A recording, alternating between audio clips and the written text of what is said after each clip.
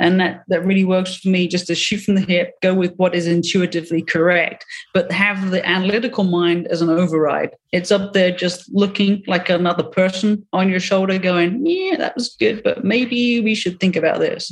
And for me, that works very well in all situations, especially motorsport.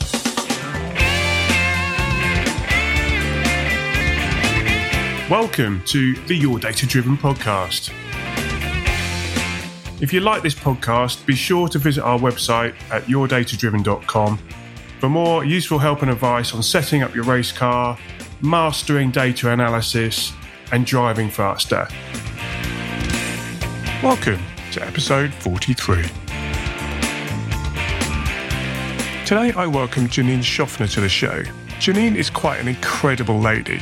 An ex-professional sports skydiver and freefall photographer, Janine now competes on the international GT endurance stage, including competing a whole 4-hour race alone at the Nordschleife. We discuss how a chance track day outing led to her being trained by the late great Sabine Schmidt and sparked a lifelong passion for racing. Janine shares tips that you can try on fitness and mental preparation, as well as many other fun stories along the way. So, without further ado, grab a pen, grab a coffee, sit back, and let's hear what Janine has to say. You may know that at the end of season 1, I wrote the Motorsports Playbook, a summary distilling the first 20 shows into nuggets of wisdom. I made the notes so that you don't have to. If you've not got it yet, go and grab yourself a copy from the website.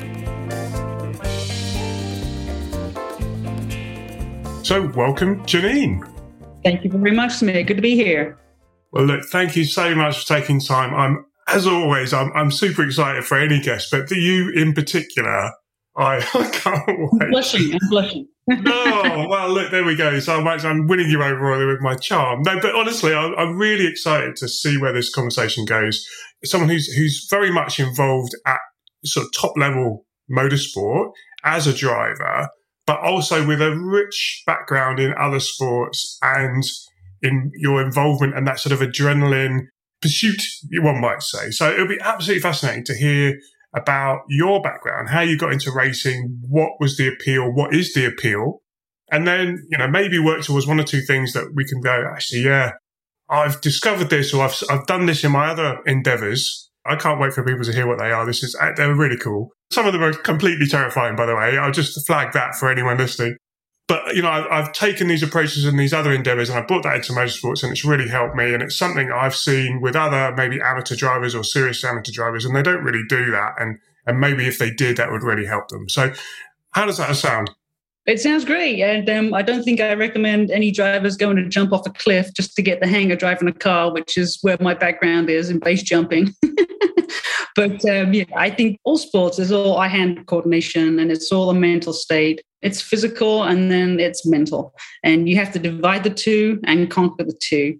My history, I started riding motorcycles as a kid. I was 10 years old, and my sister had a boyfriend. She was older than me, and he had this Suzuki TS250 as the old dual sport Suzuki dirt bike. He would park it outside my parents' house, and I was just fascinated with this thing. It was red and it was just made a loud noise, and I was like, this is it, I want that. And then he bought a water pumper, a GT 750, the triple 2-stroke, and that was just like, oh my God, it blew my mind. He took me for a couple of laps around the local subdivision, and that was I was hooked on motorcycles. So I washed cars and I saved up money, and I bought my first dirt bike at the age of 13. What? My parents had nothing to do with it. They just looked at me like, oh my God, what a freak. And my sister was going, have you got what's your family? Is your brothers and sisters, or is it just you on your own? Or was me and my sister, and no brothers, just two of us. And my parents, not motorsport people at all. And they kind of watched all this unfold, and they were very forgiving. They were very just, okay, we'll allow this. She did, save up all her money for 3 years, and she does want a motorcycle. So, okay, we're going to allow it as long as she buys a helmet also, And I would push my dirt bike from our house, we lived in this subdivision. I push it up a hill to get to this quarry. And then I'd have to put the bike on the side and drag it underneath the gate because it was private property, private quarry. And I would drag it, you know, and then I would I'd kick it up and I could ride my dirt bike until the gas ran out. And then I would push it back because obviously it wasn't road legal and I was just 13. So, you know, that was kind of the level of devotion I had at that point. Then I met some people and they kind of took pity on me, and they would come over in their trailer and they'd put the bike in the back and we'd go to different places to ride the bike. But that's my background. You know, I'm just a bit obsessive and I like bright, shiny things and I like things that are fast and fun. So that was my background. And after that, I went into street bikes. I had a plethora of rather ridiculous Japanese crotch rockets.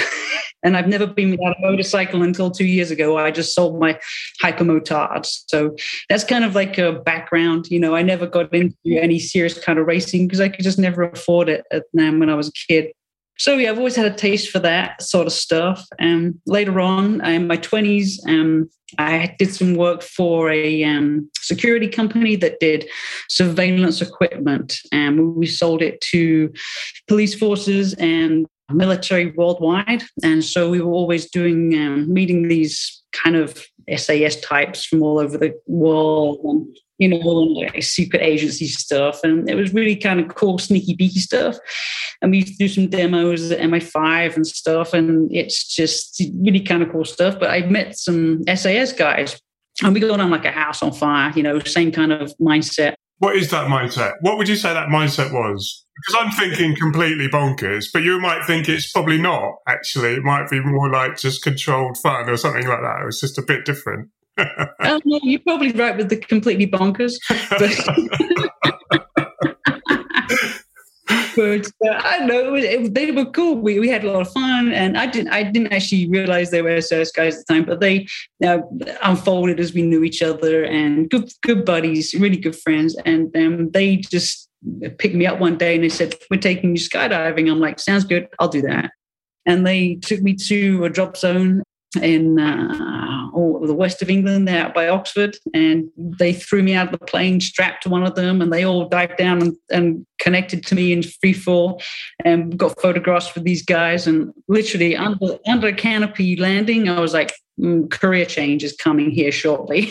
Really? Wow, it just really got to you, yeah. Completely hooked. That winter, I was in Arizona doing my AFF course, and I did my 20 jumps, got my A license, and then I started just building jumps, jumping in England, lots and lots of skydives. By the time I got 400 or 500 jumps together, I was putting my cameras on my head.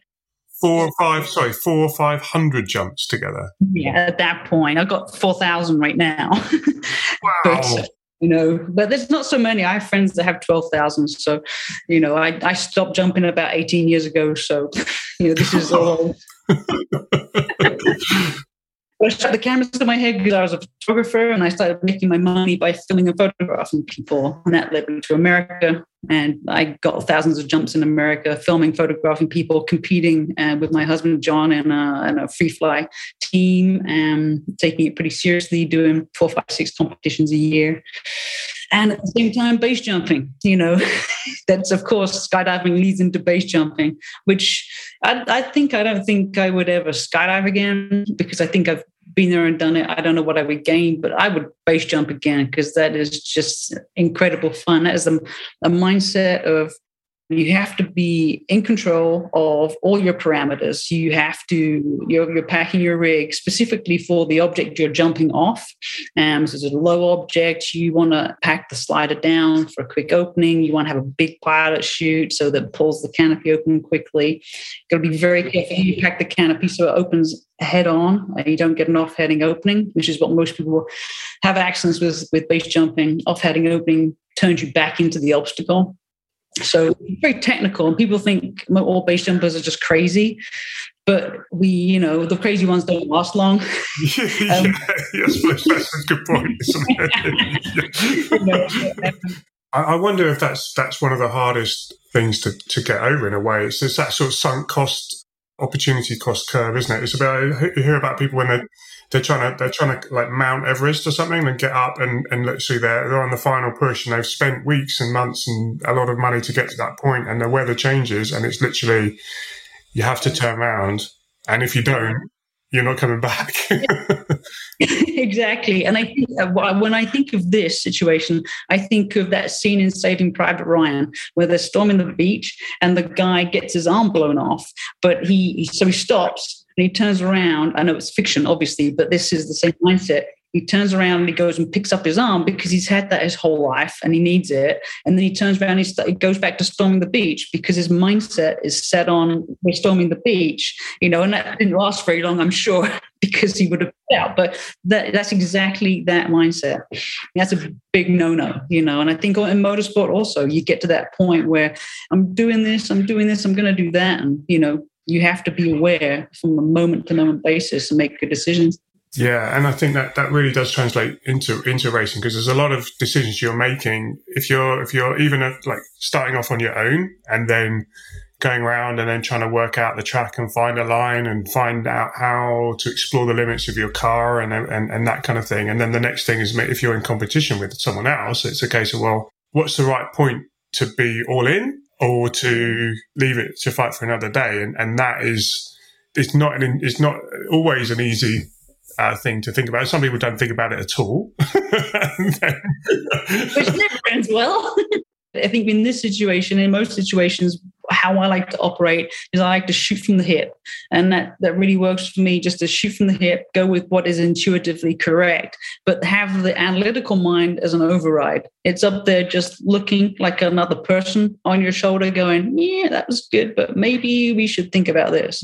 And for me, that works very well in all situations, especially motorsport. I like to shoot from the hip. I do what feels correct. But then obviously I have the analytical check. It is always going, yes, no, yes, don't do that. Yeah, that's really powerful. If you can get that in balance, that balanced well, because, so someone like myself, I race as well, but I'm more of an engineer, so I can be a bit over analytical in the car. So it kind of slows me down a bit, and I don't push or take that extra risk. So mine's like a bit too much, maybe too dominant one way, and then there's other people who aren't doing any analytics in their head at all, and and then there's, I think what you're talking about is somewhere in the middle, which is absolutely fascinating. So how did you get, because it's not just skydiving and motorbikes, and there's horse riding in here. There's, so how about, what else? How do you get from that point, from like skydiving? And I've seen some of the pictures actually you took, which are absolutely phenomenal. I mean, they're just completely inspiring, I think, beautiful pictures of people skydiving. But then how do you get from that to like, well, actually, let's go racing cars? It is bizarre. And basically, when I kind of came out of skydiving, there was a little hiatus of a few months. And then myself and John own a large amphibious airplane, an Albatross. It's a 100-foot wingspan and twin engine, built in '53 as a really cool plane. And we were kind of flying this together as pilot and co-pilot. And Red Bull energy drink approached us, and because we know those guys, all of my skydiving buddies are on the Red Bull Air Force, and we were chatting, it'd be cool if Red Bull, sponsored the plane, and we did cool stuff with it, and Red Bull loved that idea. And for 5 years, we were pilot and co-pilot, because both John and myself are commercially rated pilots. And we flew that for 5 years for all their Flutags and the air races, just to do demonstrations and fun, do some VIP trips. And we had a blast, but it was such hard work. And flying is much more analytical than rather than shoot from the your seat of pants. It was a lot of fun. At the end of 5 years, we were exhausted. I had filthy fingernails because I was always maintaining the engines. It was one of my jobs to pre-flight the plane, and it's a 1953 airplane with radial engines. So, I'm hanging off the nacelle like 20 feet off the ground, checking oil and IOC levels and this kind of stuff. And it was a lot of fun, but I was like, yeah, maybe it's time not to have dirty fingernails. So the contract kind of came to a natural end. And I was ribbing John. I was just like, like, you've never had a decent car. John's just not a car guy. He just drives to the store sort of thing. I'm like, come on, you can afford a decent car. You should have a decent car. And John's so analytical. We're completely opposite. He's the analytical one. I'm James Hunt. He's Nicky Lauder. And so he goes off on this research mission which took nearly 2 years of what's the perfect car to buy. I love this guy. Already. We've never. I want to meet this. I need to meet John. It sounds amazing. You should do a podcast because it's the other side of the coin for sure. And of course, he's going to space shortly, so maybe you can have your first astronaut on the podcast. That would be amazing. Just drop that in. Yeah.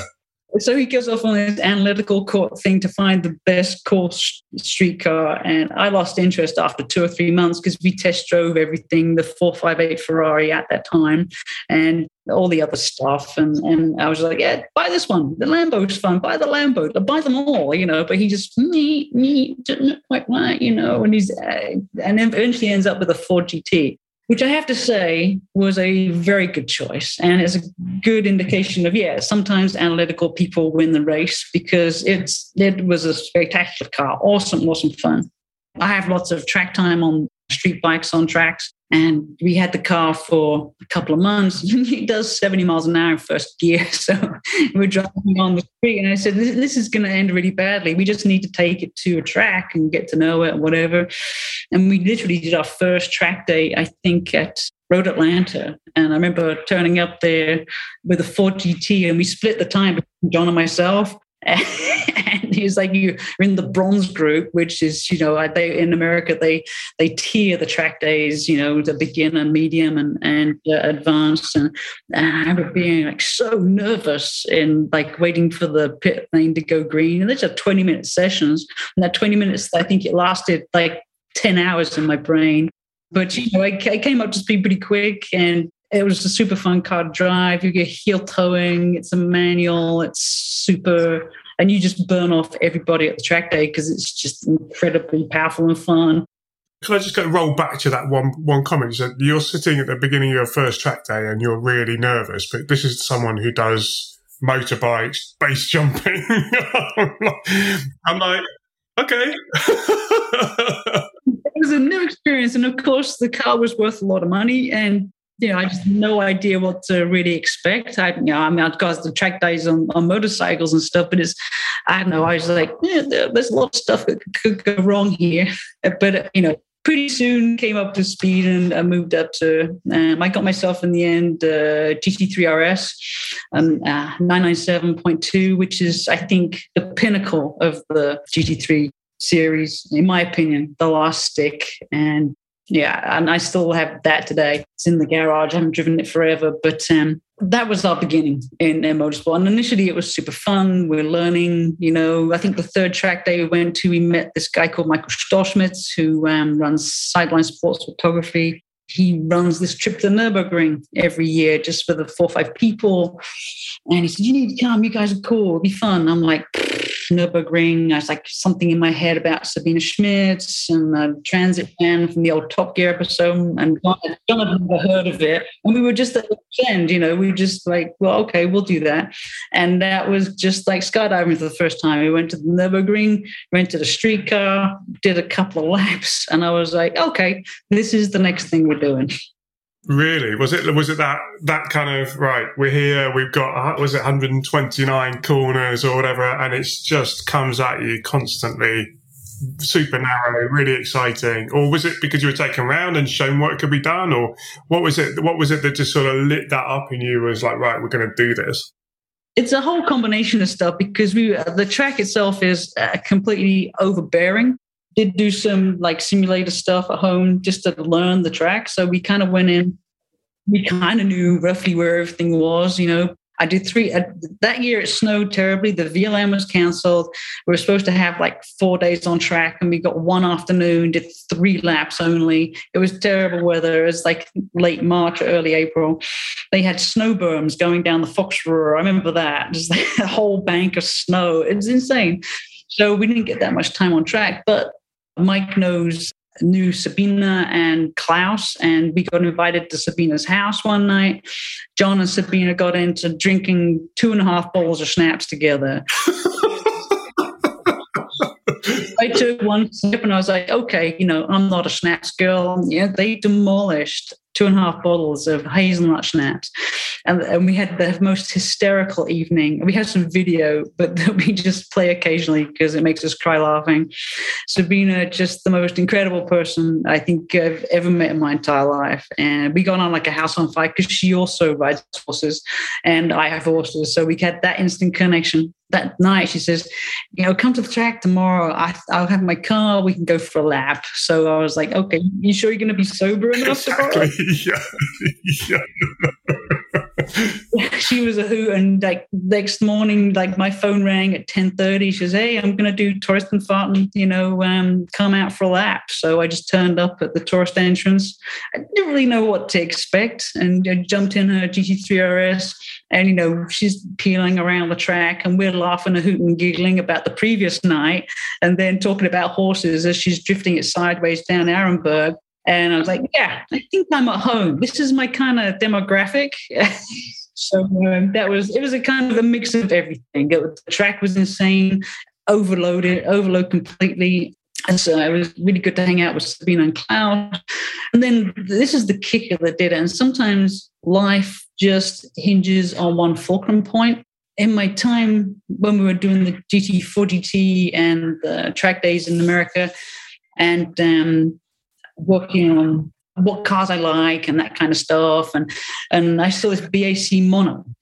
So the BAC mono was on Top Gear and I was researching it and I was like, that's a really cool car. I want to drive that car. Not for 2 years, though. Not for 2 years. You were like, oh, yeah, I like that. And I can drive it on the road. Let's have a go. And like instantly, I just want to drive it. So, and I'd seen that there was a company at the Nürburgring who had a BAC mono. I had 2, actually. So I went, John and I drove there on our last night in the country. We drove there and one guy was there because it was cold and snowy and the track was mostly closed and everything. One mechanic was there, one rep from RSR was there, knocked on the door. It looked like it was dark and nobody was in, but you chatted to him. And this guy was called Angus Chappell. He worked for RSR Nürburgring. And he invited us in, made us a cup of coffee, chit-chatted about our experience. And he wasn't selling us. He was just an enthusiastic guy, and the BAC mono wasn't there. It was off for repair because they're always away for repair. And so we chatted to him and he put us in like a Lotus 240 or 260 or whatever with the full cage and sat us in there. So, yeah, you can rent this and it'll cost that much. And put a little program together for you. And, at the end of the year, you could do an RCN, possibly. We're like, RCN? What's that? And maybe you do a VLN. I had no idea what the race series were. And so it kind of like, we didn't realize that, you could really progress like that, especially at that track. And we went back home, spent 2 months clearing up our affairs here. Then we went for a 2-month trip to the Nürburgring and spent literally 2 or 3 days on track every week, learning the track, going to Spa, learned Spa, rented cars, this, that, and the other. And eventually Sabina's race team decided and said they would build us a Cayman to race. Wow. So it was literally one little moment. And now whatever you had planned for the rest of the year is like, right, we're just gonna like just pop back over and just have a little go at this, maybe take it quite seriously. It really was, and I guess otherwise we'd have come back to America and done some stuff here and maybe would have been more involved with something like IMSA or races here, but we just did that. Yeah, so that's the fulcrum point, it just everything hinged on that, and I like the way it's turned out. We have so many good friends and such good times the last 10 years at the Nürburgring and racing in Europe. So I'm happy it went that way. I'm sure I'd be saying the same if we raced in America and we were involved in IMSA or something. Yeah. One of the things I was talking to some organisations recently about how people come into motorsport. So you've gone through a kind of track day experience into racing, and I think there's some real opportunity there because they're not always, in America it's a bit more integrated, but I think in other parts of the world it's not quite they're not quite as integrated between the different organisations who get involved in all these things. So people are just there to sell track days and they don't really care. And racing people are like, oh, well, they're only doing track days. They don't really know what they're doing yet, kind of thing. So we're not really that interested. But in actual fact, it's a kind of it's a graduate stepping stone, isn't it? You know, you want to try a little bit, test the water, and a track day is a wonderful place to do that. And particularly in America with all the instruction and stuff that they have. And then, yeah, there's actually like, well, we're gonna give this a go and go racing and you know, go for it properly. And it's like, oh, well, actually, you need to feel a little bit supported in it, because you're stepping into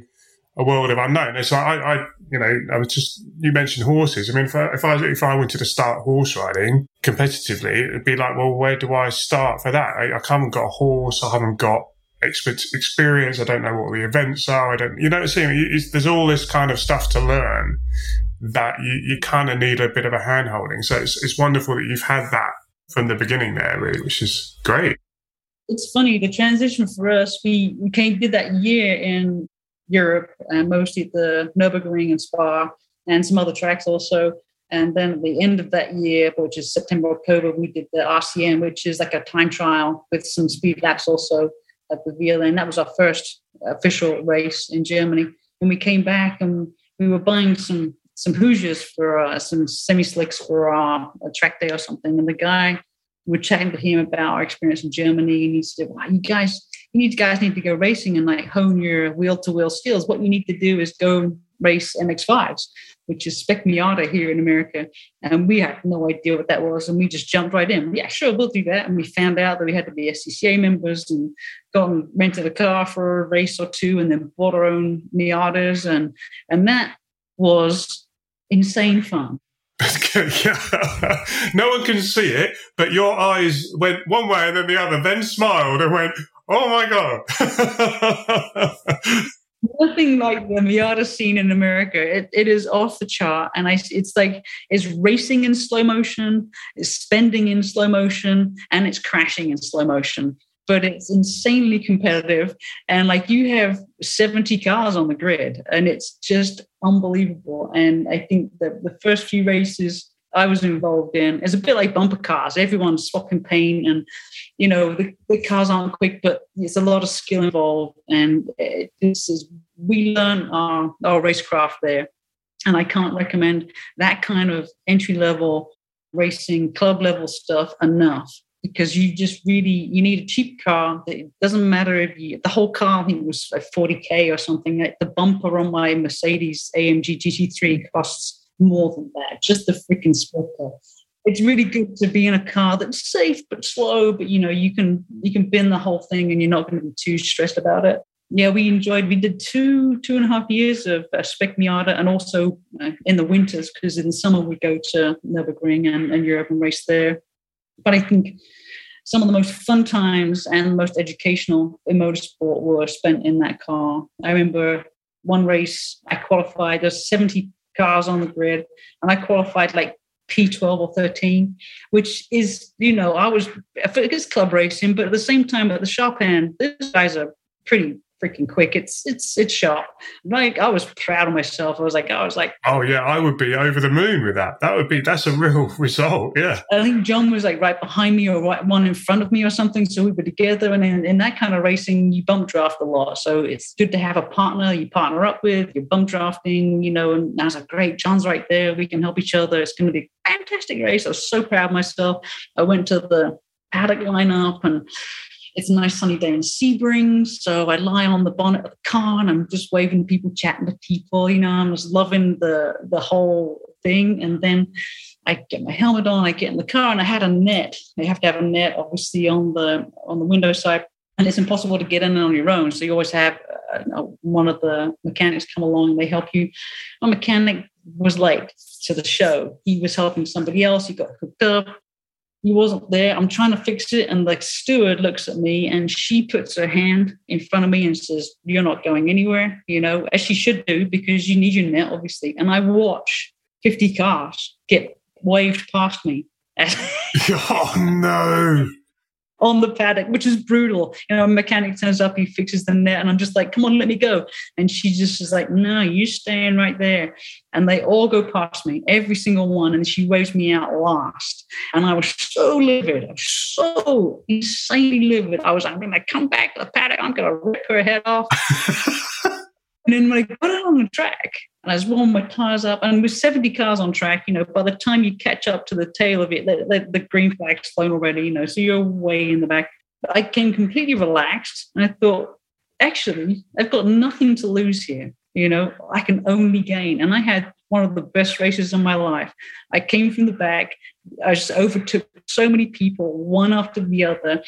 People crashing in front of me, just catching up because, the back markers were not as quick as I was. Super fun, just slicing and dicing through everything. And I ended up, at the end of the race, P12. Wow. Seriously? Oh, wow. That is amazing. But, a lot of people crash. It's like third of the field crash in that kind of scenario. But it was so much fun. It's a 30-minute race, and you're just slicing through people left, right, and center. I caught up to Don, and we did some bump drafting in the last couple of laps. I was like, I went up to that steward at the end, and I shook her hand. Thank you for that. I just had the best race. Yeah.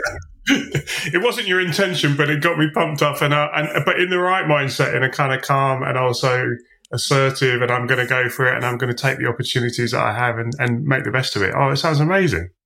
It was fun. I think it really illustrates that racing is mind. It's a mind game. It's a mindset, and you really have to be a master of your own mind. I think any sport does that for you. You really begin to realize who it is that you are. How you react to situations, pressure, how you react to your performance, whether it's good or whether it's bad. This is a real indication of who you are and what you're capable of mentally. There's a couple of things on my list here which would be really interesting to hear about. One is the fitness side, and then the other is just being a woman in motorsport. That kind of elephant in the room conversation, but I think is something that would be fascinating to get your perspective on. Pick either you want to start with, but I think they're both kind of fascinating topics. Well, I think with the fitness, it's interesting that, your website is you're data-driven and you're very data-oriented. And we all know as drivers and engineers how much we get from the data out of the car. And obviously, when I'm working with my pro driver, Moritz Krantz or Fabian Schiller, who just came second at the Nürburgring 24-hour race this weekend, I'm very, very happy for him. We're always plugging data. You go out in the car, if it's a test or if it's quality or if it's the race, and you come back, you're just pouring over all the data. And this is so beneficial to anyone, track day or amateur or pro. It's all data-driven. A lot of low-hanging fruit, I think, with amateur drivers is that they're not collecting data from themselves, from their own bodies. Now, there are many devices you can use for this. I really like the Whoop. The Whoop is spectacular. It has a very good algorithm for exercise and a pretty good one for sleep also. I think it really focuses you on what works for you and your body, for fitness, for supplements, for sleep. And all these things need to work together. And if you're going to be successful in the car, you need to be an athlete. And it doesn't mean to say that you'll never eat a pork chop again, or you'll never drink another glass of wine. That's an absolutism. But if you're coming up to a race, you need to already have a baseline of fitness. And I feel like the devices really give you an insight in what works for you and what doesn't. And every body is different. Like 20-year-old boy is going to be different to me. I'm in my 50s and I'm a woman, so everything is different. But you don't know unless you have the data. So I love my Whoop device. I'm working with it all the time. Fitness regimen varies. I like to vary all the different things that I do. It works for me personally. So I like to do some running, some swimming. I have my horses, which are a different level of exercise also. And I know what works for me. And what especially works for me is listening to the Whoop device and resting before the race. Like I think a lot of people, once they get into a fitness mode, they overtrain. Rest is essential. And the interesting point there is the guy who broke the 4-minute mile, who I forget, Scottish guy, I think it was the 40s or 50s, he did that. He tried everything to break the 4-minute mile. He tried everything he possibly could. He tried different diets. He tried different exercise regimes. And in the end, what did it was rest. he rested for 5 days before he did the attempt, and he smashed it by a couple of seconds. So it worked for him, and that definitely works for me. I work on my fitness when I'm not a competition coming up. I have a very precise run up to day one. How have you done that? How have you worked that out there? Because, I mean, is that something you've sort of evolved? Because you obviously, fitness has been, and activity has been quite a big part of your whole life. And so you'll have already some feeling for how to go about doing that. You know, as we talked about before, I've got a little bit of exposure to that world of Olympic training. I actually worked on the modern day version of the 4-minute mile, the 2-hour marathon record. So, which was another physiological leap. You know, is this even possible to run a marathon in under 2 hours? And obviously it was. So, but that was very, very much, that came down to the humidity of the atmosphere. We actually had a week window for that program. So although we anticipated doing it on whatever day it was at the weekend, if the weather wasn't right, we were going to delay it until, you know, the other day. So it got to that level, but we don't have to, in amateur race, you don't have to get to that point. But how do you know if it's working or not? And, you know, how do you know what to try? And the Whoop comes in, and there are other devices that you can use. The Apple Watches, you know, there's no professional athlete using that. The Fitbit, I haven't been interactive with that for a while, but there's no professionals counting steps. The one that I really like is the Whoop, and that really gives you an indicator of your level of recovery and your level of exertion. For me, I always used to overtrain. And there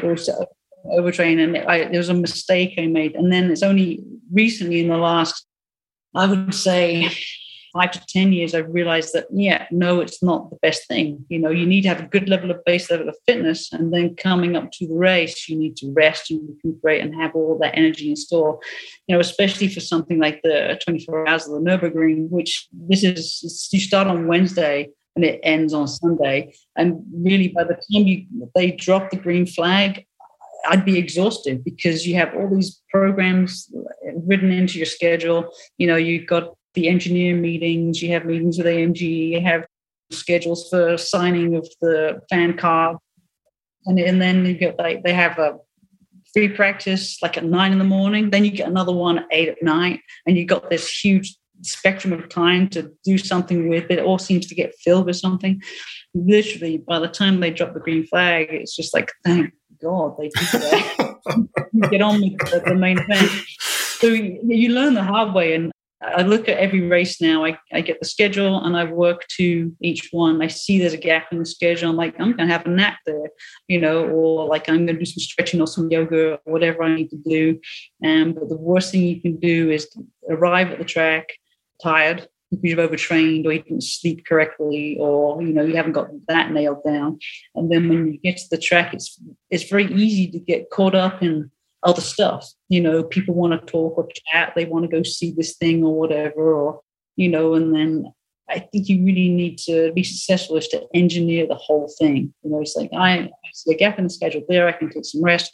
You know, I have a 9 o'clock free practice. You know, I need to get up at 6. I need to wake myself up. You know, I need to make sure that when I'm in the car at 8:50 that everything's switched on. And then I need to recuperate right away. Got to hydrate. You should be hydrating the week before anyway.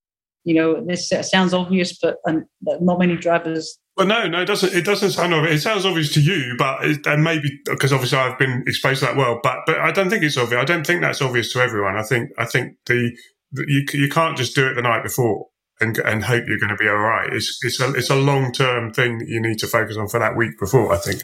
And I think also it's very useful to get a blood test, like an athletic blood test, so you know where your deficiencies are. And a lot of people, like, they just start taking supplements or something, and there's no need unless you see a hole in the panel. Then you can fill that hole with the supplements that you need, not the ones you don't need. And also the quality of the supplements is incredibly important. There's so much stuff out there. Even if you go to like the proper store where they have all the supplements, you know, half of it comes from China. And there's some good stuff that comes from China, but at the same time, a lot of it is not traceable. everything I take is traceable to the elements, and it gets a little bit specific, and it's a little bit of hard work to work all that out. It's very, very important because we are what we put in our bodies. So there's some baseline stuff that everybody generally really needs, and then just for things like hydration, if you're racing at the weekend, you need to start hydrating properly on Monday. So you have all your magnesium, selenium, zinc, all your trace elements, your potassium that's in there already. You can't do it once you're at the track because you'll start free practice on Thursday, then your quali Friday morning, then the hammer drops on Saturday. I totally agree. And having that plan, actually, you've obviously got a schedule, but quite often you may not have a schedule. You've got the schedule of when you need to be on track, and then that's kind of defined for you. But then the rest of it's up to you. And something that we've certainly started to do now, and it makes my wife laugh because she comes and I actually schedule in family time. And obviously, this causes a little bit of political tension because it's never enough, or it's not the right time.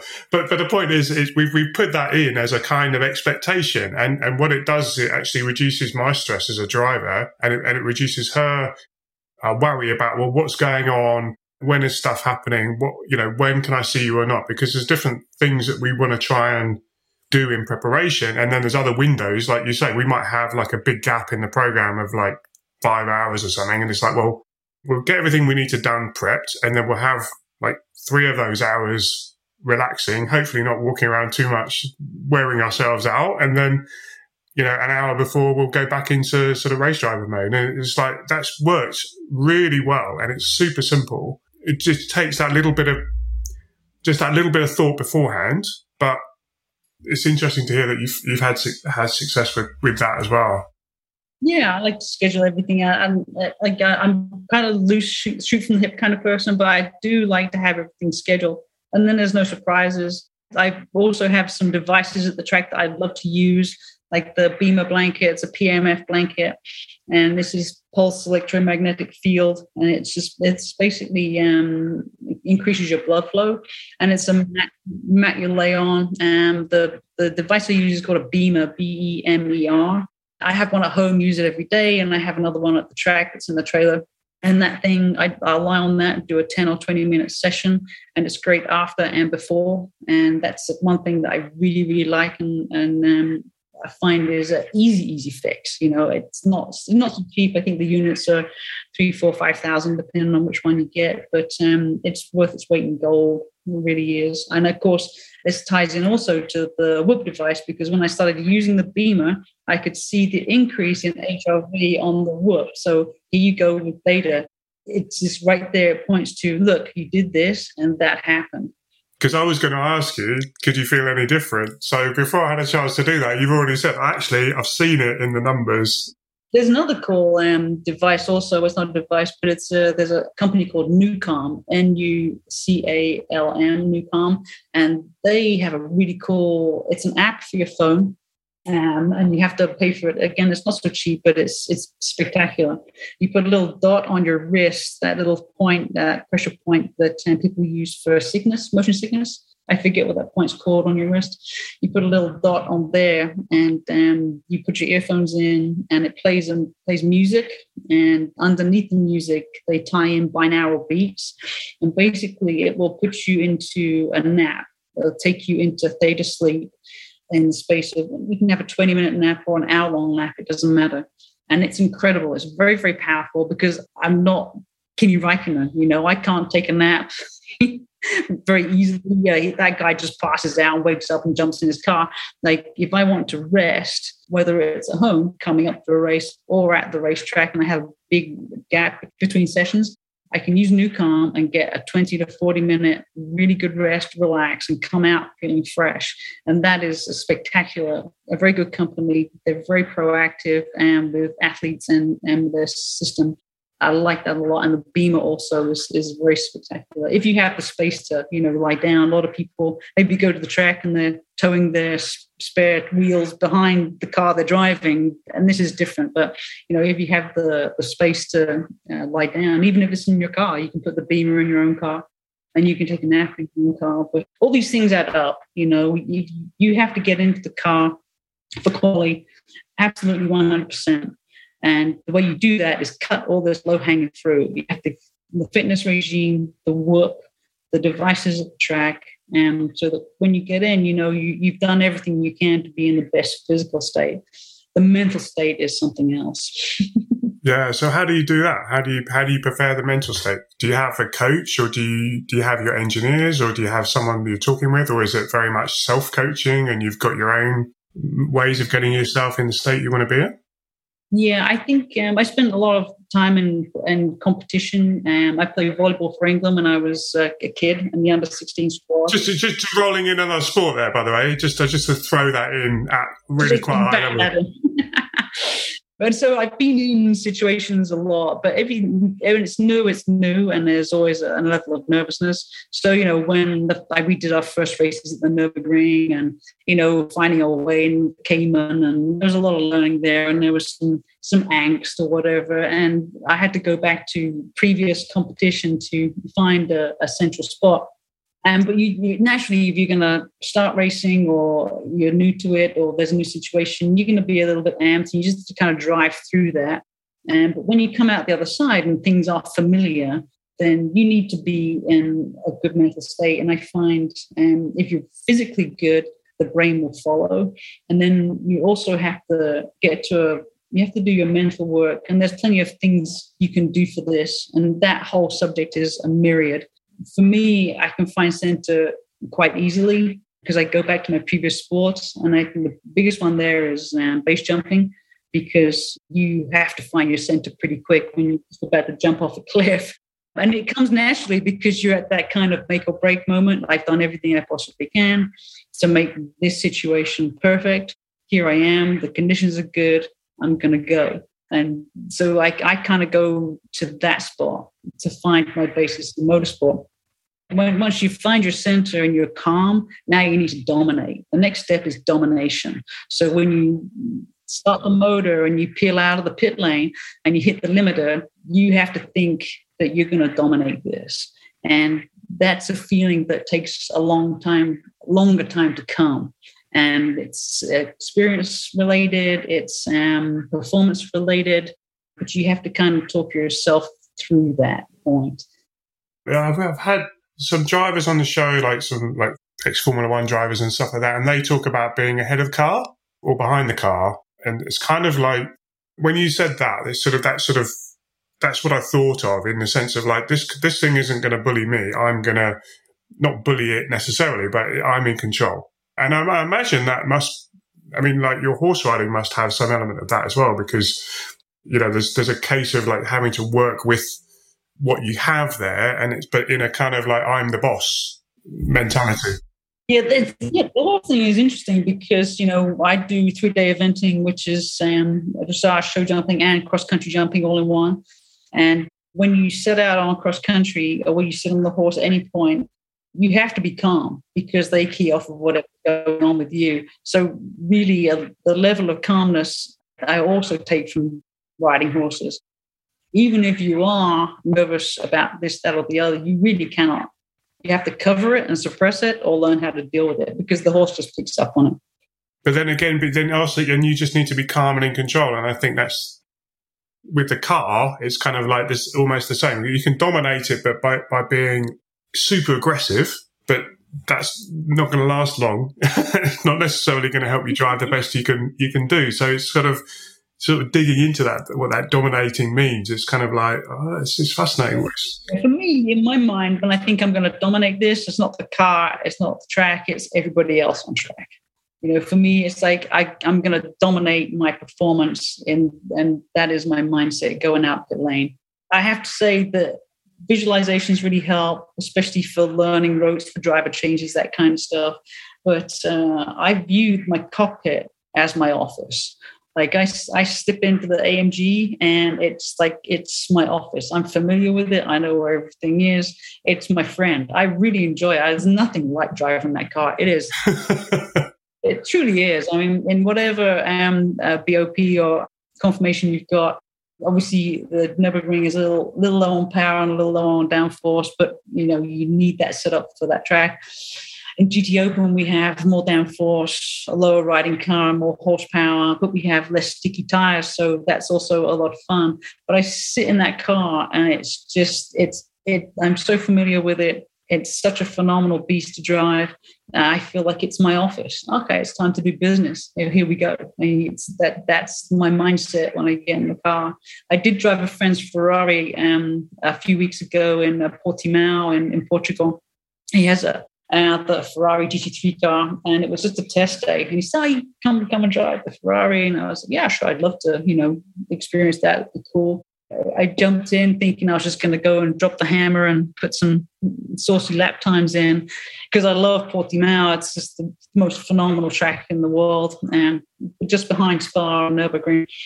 And it was just alien to me. The cockpit was just way too many buttons and it was way technical, and I wasn't familiar with it. And of course, I go out on track and start to try and push it a bit, and it's a mid-engine car, so it just slides off grip uniformly left and right, like front and back. And I was like, oh yeah, I'm not going to spin this up to speed quite so quick as I thought I would. But I try, familiarize. The more familiar you are with anything, the more relaxed you're going to be. And I think for your mental state, I see a lot of people at the track and they're trying to operate at mental level 10. They're too amped, it's too intense. They're going to have an accident. You can see it, or think something's going to go badly wrong. 10 is crazy and 0 is asleep. Then I really think to drive the car effectively, you need to be 7, 8. If you're operating at the 9, 10 level, it's just not going to go well. And you have to know yourself. You have to know yourself. And you only know yourself by doing sport and putting yourself in sharp situations and know how you react. And I got to do my 4-hour race without any other help, which was an incredible experience also. Well, you did 4 hours on your own? Yeah. Whoa. I did the entire last race of the NLS. I thought you knew that. I should have told you that. So it has been done before but it's usually GT3 teams will put one driver in just for testing. So they'll go out and in the race, they'll do 5 laps, come in, check some stuff, go out. And so they're not really in the race. So I did that last race of that series, 4 hours, did qualification in the morning for half an hour and 45 minutes, and then had an hour and a half break and did the 4-hour race completely on my own. It's hard to know where to stop, really. It's just like, well, we've got to fit something in. But yeah, that's quite a long time. It is, and it's interesting. And when you think you know yourself, I'm 57 this year, and if you think you've done a whole bunch of stuff and you've discovered a whole bunch of stuff because you've nearly died many times, and you've been through life's experience or whatever, that 4-hour race was very educational to me because I set out in quali. I qualied reasonably well. My mindset was like, if I crash the car, I won't have to do the 4-hour race. And I usually drive with a little bit of margin, but I was like, fuck it. If I crash the car, John won't mind because, he's crashed so many cars and he can't complain if I just do one chassis. So I drove if I crash, I don't have to do the race, but it turned out good and I got a good quality. And so I had to do the race. And then I was like, I didn't even do that right. Don't even crash the car. What the hell? And I got to the grid, and the whole grid process takes a long time, LLS. And you do the whole outlap, which is 27 kilometers of outlap. It goes on for freaking ever.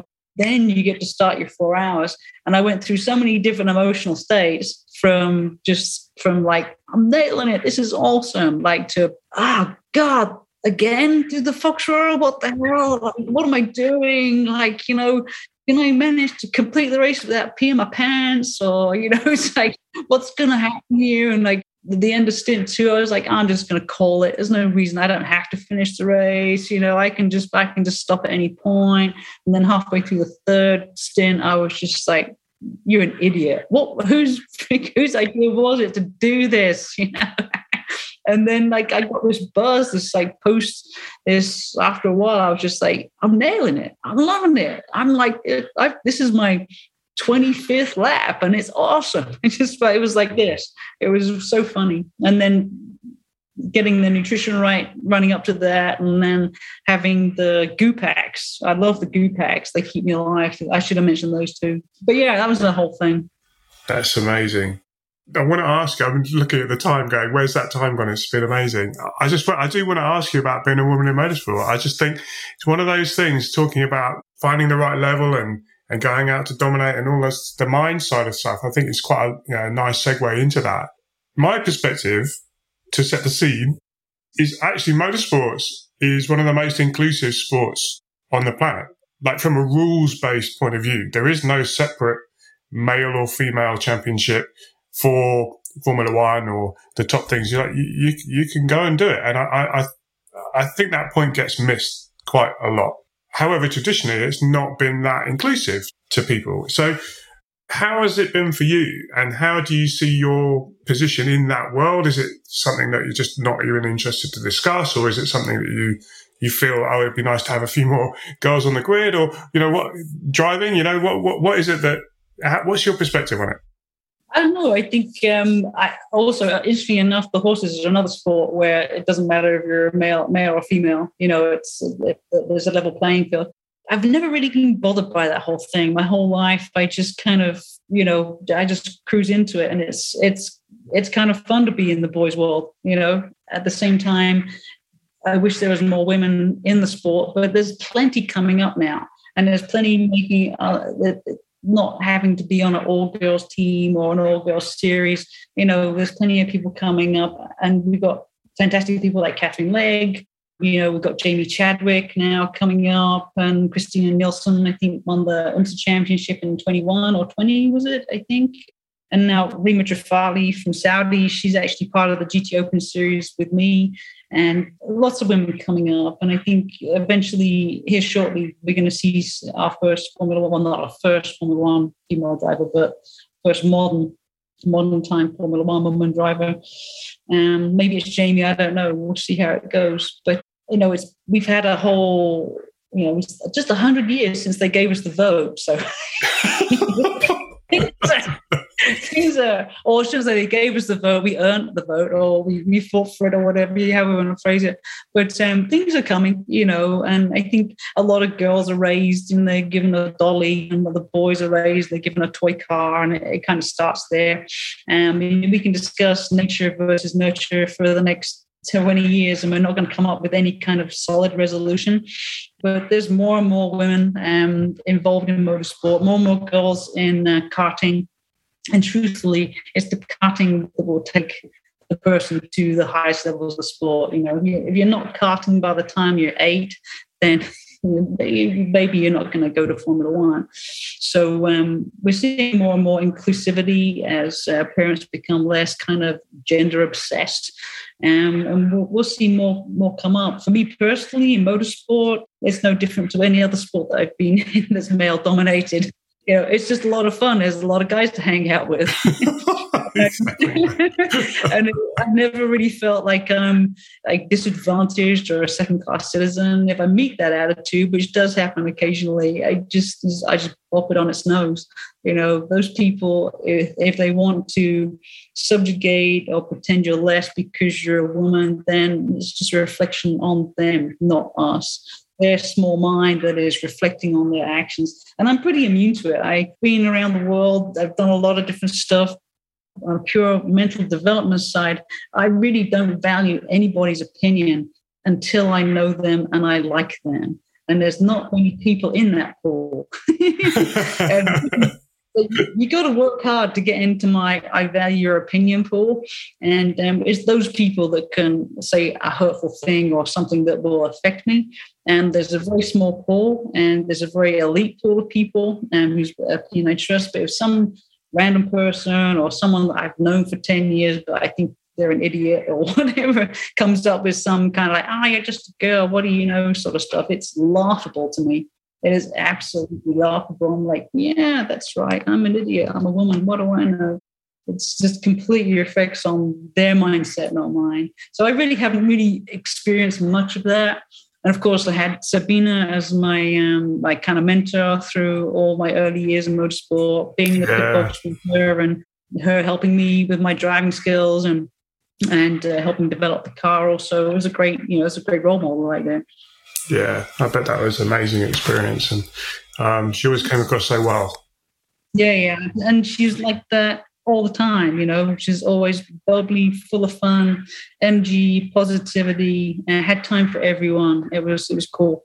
I suppose it goes full circle, actually, back to one of my earlier points about people coming into motorsports for the first time. It's just having that an access point and what we're talking about is kind of role models a little bit, but also some kind of support, and they feel comfortable to kind of like explore and learn and find their feet kind of thing. And I think it's wonderful that it's changing and being more inclusive for everyone, really.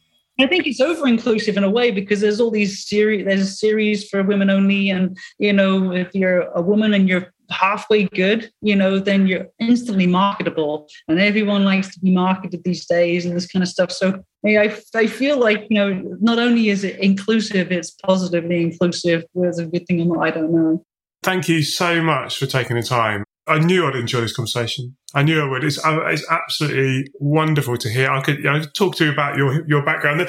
You're just dropping in. Oh, and just this other sport as well at a really high level. We could probably talk about this for ages. But I want to really thank you for your time and the thought that you put into considering the different ways in which you could help people listening. And it's really appreciated. So thank you very much.